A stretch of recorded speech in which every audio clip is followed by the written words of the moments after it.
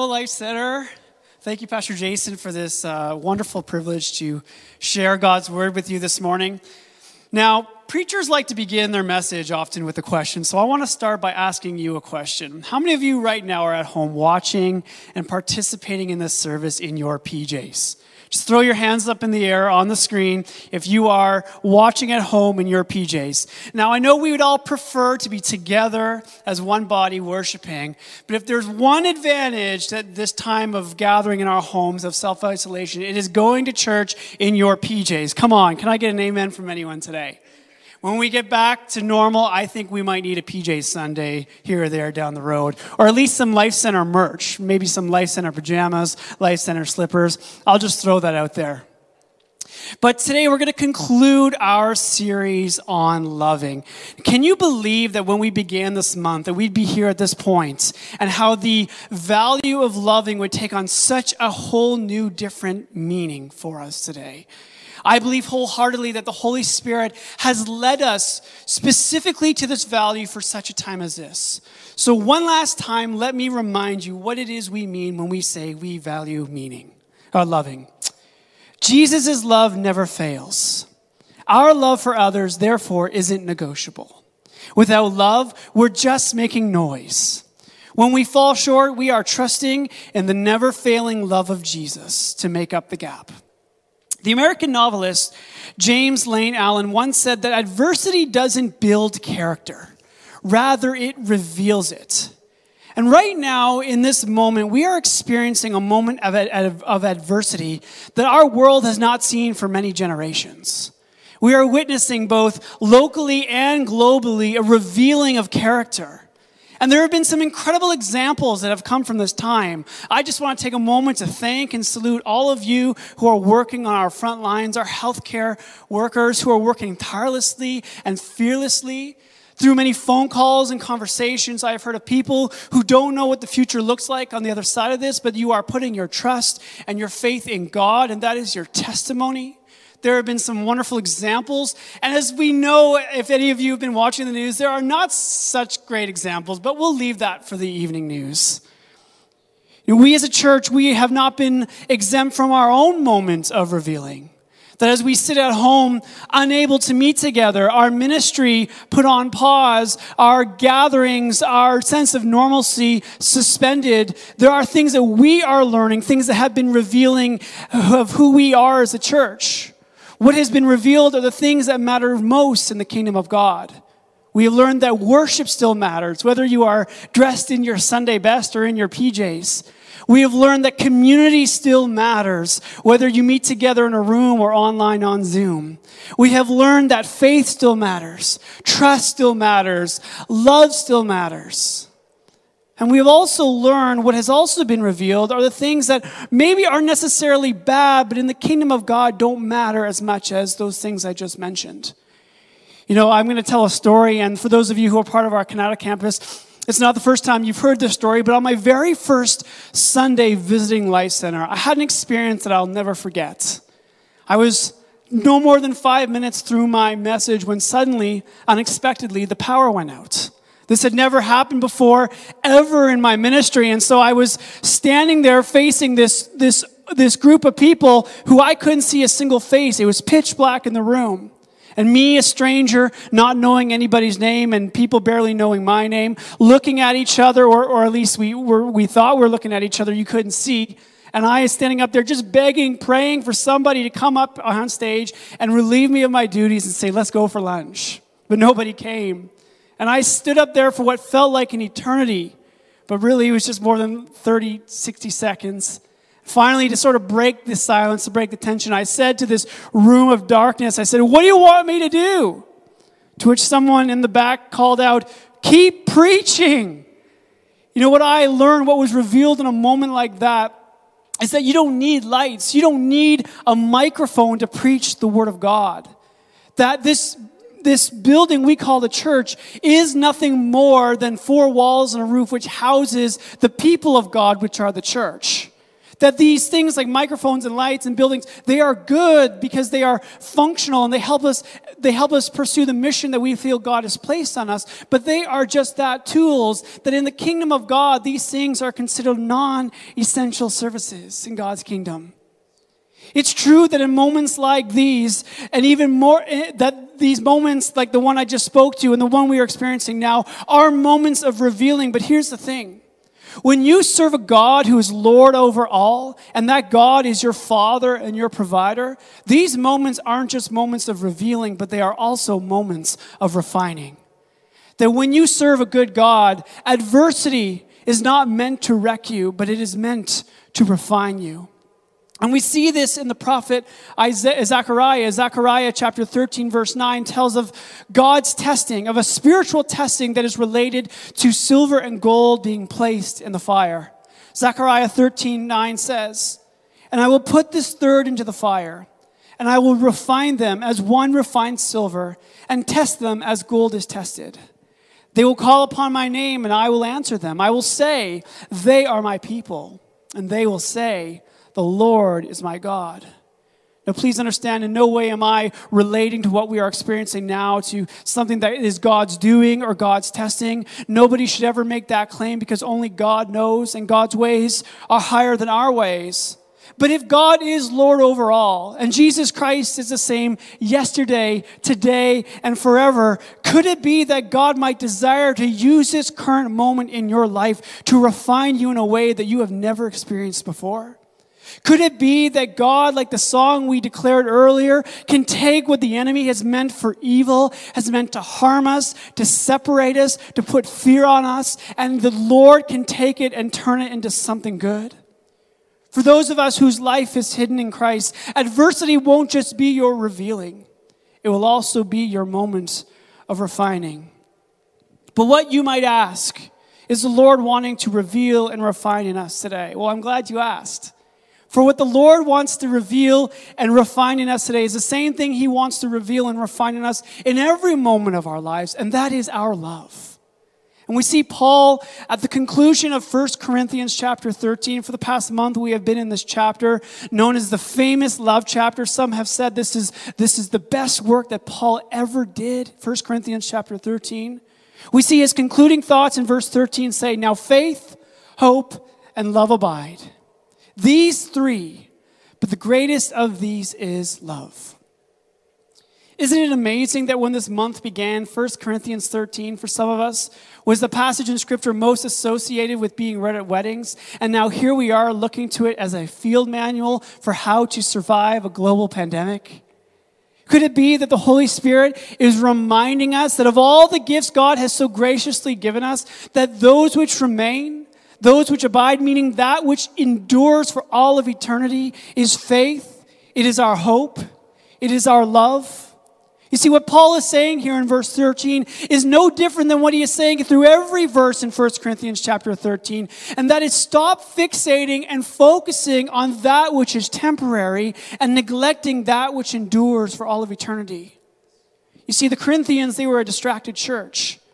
God had given them wonderful gifts, but they had become distracted by building an identity upon these gifts. Especially those that were the most visible, the most big, like prophecy and tongues and words of knowledge.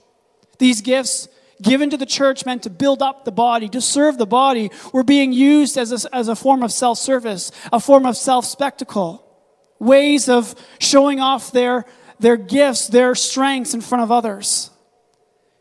They had forgotten one of the primary revelations of God's nature, that God does not look at the outward appearances like you and I look at outward appearances, but God focuses on what the heart says, on what the heart does. See, outwardly, they were saying all the right things, doing all the right things, checking off all the right boxes. But Paul says, inwardly, you are nothing. There's nothing happening. So what is Paul trying to say here? Is he saying that spiritual gifts are no longer good nor necessary? Now, you and I know, for those of us who have been filled with the Holy Spirit and are ministering in our gifts with power, we know that that's not what Paul is saying here at all. Paul says that God's gifts are irrevocable, meaning that He won't take them away from us. That spiritual gifts are to be sought after and prayed for. That spiritual gifts are necessary and needed for you and I to be the body of Christ. You see, what Paul is not saying here is that gifts aren't good. It's that he's saying that gifts are not eternal. That spiritual gifts, no matter how awesome or how significant they might be, they are temporary. Last week, Pastor Jason shared in verse 9 to 10 that Paul said that spiritual gifts are partial, and that is why love is the more excellent way. That because gifts are partial, when perfect comes, as Paul says, it means that the partial will pass away. What is that perfect that Paul speaks of? That perfect is Jesus Christ, who is the author and the perfecter of our faith. 1 John chapter 3, verse 2 says it this way. Beloved, we are God's children now, and what we will be has not yet appeared. But we know that when he appears, we shall be like him, because we shall see him as he is. You see, this is our foundation. The foundation of our faith, of our hope, of our love. That one day Christ will return, and on that day we will be made perfect. For on that day your gifts, regardless of how significant or how big or how small they are, they will pass away. For in the presence of perfection, your gifts will no longer be needed. As one theologian wrote, knowledge and prophecy are useful as lamps in the darkness, but they will be useless when the eternal day has dawned. And I believe as we stand here in these unprecedented times, God is speaking to our church today the same thing that he is speaking to the church in Corinth. He's saying what matters most in my kingdom, what matters most is your faith, it is your hope, and it is your love. You might remember as kids, we played a hypothetical game with our friends when we would turn to our friends and we'd say, if you were ever stuck on an island and you could not escape, what 3 items would you bring with you? And my answer would always be, for number 1, my Bible, because I was a good Sunday school boy and I always had to have the right answer. It would be my video game collection, because I'm sure I'd find some sort of power outlet on that island. And number 3 would be my Hardy Boy collection. What 3 items would you bring with you if you were stuck on an island? Well, here we are. And perhaps today we're not stuck on any island, although I wouldn't mind self-isolating on a warm tropical island, would you? But here we are stuck as a church in a place of self-isolation, unable to worship together, unable to meet together. And the question that is asked to us today is, what matters most to you? Recently I saw on the internet this hilarious article. On the Babylon Bee. If you're unfamiliar with the Babylon Bee, it is a 100% fake, let me say it again, 100% fake Christian satire. And so they post articles, let me say it again, 100% fake. And I saw this article and it made me laugh, and I want to read to you the headline. It said, this happened just right after the announcement came that we would be meeting as a church online. And it said that nations' churches provide fog machines for families worshiping at home. Let me read to you the first paragraph. It says, to provide a more authentic atmosphere for families forced to worship at home, thanks to coronavirus fears, the nation's churches graciously donated fog machines to their members for worship this past Sunday. Come on, admit it. That's funny. Because how many of you right now are sitting there participating in service and you're thinking to yourself, you know what we need right now? You know what would make church so much better right now at home? A fog machine. Now we know today that these things, they're not bad by any means, that they are good, but we need to remember that there are so much that is added to us that are just like what Paul spoke about spiritual gifts. They are tools, they are good, but they are functional, and they are temporary. Paul says, don't fix your eyes on the things that are temporary. Fix your eyes on the things that are eternal. And so the question that we must ask today of ourselves is, what exactly do families need who are worshiping at home, if not a fog machine? And what do the most vulnerable people in our church need in times like this? What is the one who is perfectly healthy, but you are single today and you are at home not able to spend this time with other people? And what about those of you who are unsure what life looks like on the other side, whether your job will still be there or not? What do we need in times like this? What can we give to one another? What can we grow in ourselves? the answer remains these three things which abide for all of eternity: faith, hope, love. See, if you want to know what an essential service looks like in the kingdom of God, it is these three: faith, hope, and love. Now, if you've been tracking with us these past few weeks, by now you probably get it. You get the significance of love. But the question remains, why does Paul include faith and hope alongside love? Now, we know today that faith and hope are an eternal part of God's love. That as God brings us towards his perfect end, which is his love, faith and hope are to be our two closest companions. For faith and hope are the means by which God brings us towards his love. What is faith? Faith is the human response to divine provision. Faith is the simple trust and surrender in the rulership of God in your current season and circumstances. Faith is believing that in the coming days, weeks, months, perhaps even years, that you will stand witness to the God who is revealed as Jehovah Jireh, meaning God is our provider. And I know maybe for some of you today, this current moment has you fearful, perhaps is unpredictable of what the future looks like. Let me tell you today, yes, the government might be able to take care of some of your needs, but I'm here to tell you today that it is God who will be the one who will take care of all your needs. Matthew chapter 6:26 says it this way: look at the birds. They don't plant or harvest or store food in their barns, for your heavenly Father feeds them. And aren't you more valuable to him than they are? And I believe today that there is someone here on the other side of that screen who needs to hear that message today. You are valuable to God.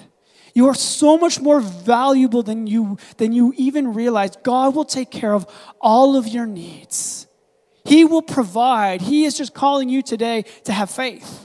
Today, I believe that God is calling the faith of our church to rise to new levels like we have never seen before. What if in this current moment, God is desiring to refine your faith? Faith is the human response to divine provision. And hope is the expectation of more to come. Hope is knowing today, it is the confidence that he who promised is faithful and that all of God's promises find their yes and amen in him. Today, we might not be certain about what the future holds, but let's be certain about one thing today. We know who holds the future. And it is through our hope that we are able to recognize God's sufficiency for our lives. Hope today is not in the economy stabilizing. Hope today is not in the stock market rebounding. Hope for you moms and dads sitting at home is not that your kids will get to go back to school, although we are praying and we are fasting that our children will go back to school at some point. Thank you, Jesus. Our hope is that one day Jesus will return for his church. And on that day, our dwelling place will be with God. And on that day, we will know that he will wipe away every tear from every eye. For on that day, there will be no more death, no more mourning, no more crying, nor pain. For we know that the former things will pass away. Our hope today is on the one seated on the throne who will declare, behold, I am making all things new. Faith and hope are God's perfect companions, leading us towards his divine purpose for our life, and that is his love in us. And so that is why Paul, at the conclusion of 1 Corinthians 13, says that love, though it remains alongside faith and hope, it is the greatest of these. Love is God's supreme virtue planted in our lives. You see, while faith and hope are incredibly important to our lives, they are no substitute for love. The reason being today is simple. It's because God is love. God is not faith. God is not hope. But as 1 John 4:8 says, anyone who does not love does not know God, because God is love. And I promise you today, more important to God than refining your faith, more important to him than refining your hope, he wants to refine your love. For when your love is refined, you are refined. And by refining your love, God wants to bring you closer and closer to the image of his perfect Son, Jesus Christ. You know, we're living in some interesting times right now.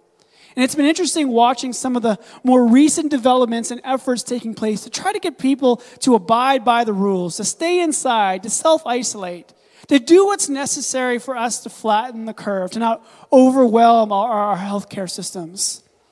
And people are wondering, people are asking, some people are even complaining about what it's going to take for our society to do what is necessary to protect our most vulnerable and to see this come to an end sooner rather than later. Why aren't everyone complying? Why are some people seeming to do what they want to do? Is it a lack of faith in our governments? I don't think so. Is it a lack of hope that this will come to an end sooner rather than later? I doubt it. See, the answer to that question, to this dilemma, it's not faith. It's not hope. The answer is love. To what end are we willing to love our neighbor?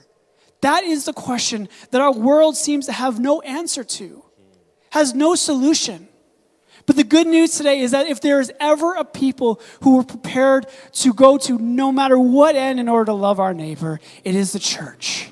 Because we look to the one who answered the question, to what end am I willing to love my neighbor, by giving his life for us on a cross and calling you and I to go to no end, to count the cost in order to love our neighbors as Christ has loved us. Dr. Haddon Robinson, the late American preacher, once said this. He said, love is that thing which if a church has it, it doesn't really need much else. And if it doesn't have it, well, whatever else it has doesn't really matter that much. I'm here to tell you today that without a shadow of a doubt, that what we have witnessed this past few weeks, Life Center, we've got it. We have it. We have love. And if we have love today, well, what else do we really need in a moment like this? Faith, hope, and love. These three remain. But the greatest of these is love. Let us pray. God, we are so grateful today, Lord, that wherever we sit, wherever we are tuning into this service today, God, that we can know your love. God, we thank you today for Jesus Christ, the perfect revelation of agape love, of your love. And God, we look to you today for our hope. We have faith in you today. But God, you are our example today. You are the one that we want to follow, that we want to emulate, because you are the perfection of love. And God, today I know that we don't understand fully what is happening in our world today. But what we do know today is we serve a God who is Lord over all. And God, you can take this moment that we don't understand, that is out of our control, and you can turn it into something good. Lord, our prayer today is that this moment of adversity, God, would reveal what matters most in your kingdom. And that we would begin to tune our hearts into the things which matter most. God, I pray that you would do a work of refining in our lives. God, that we would submit ourselves to the work of the Spirit in moments like these. God, refine us, we pray. Refine us into the image of your Son. Make us like you, we pray, oh God. And Lord, build in our lives an enduring foundation of faith that you are our perfect provider, of hope that one day you will make all things new, and love today. The greatest of these is love. God, may we love one another, Lord, as you have loved us. And may we, as Paul now exhorts in the next chapter in verse 1, let us follow the way of love, which is Christ Jesus our Lord and our Savior. We pray this in your name. Amen.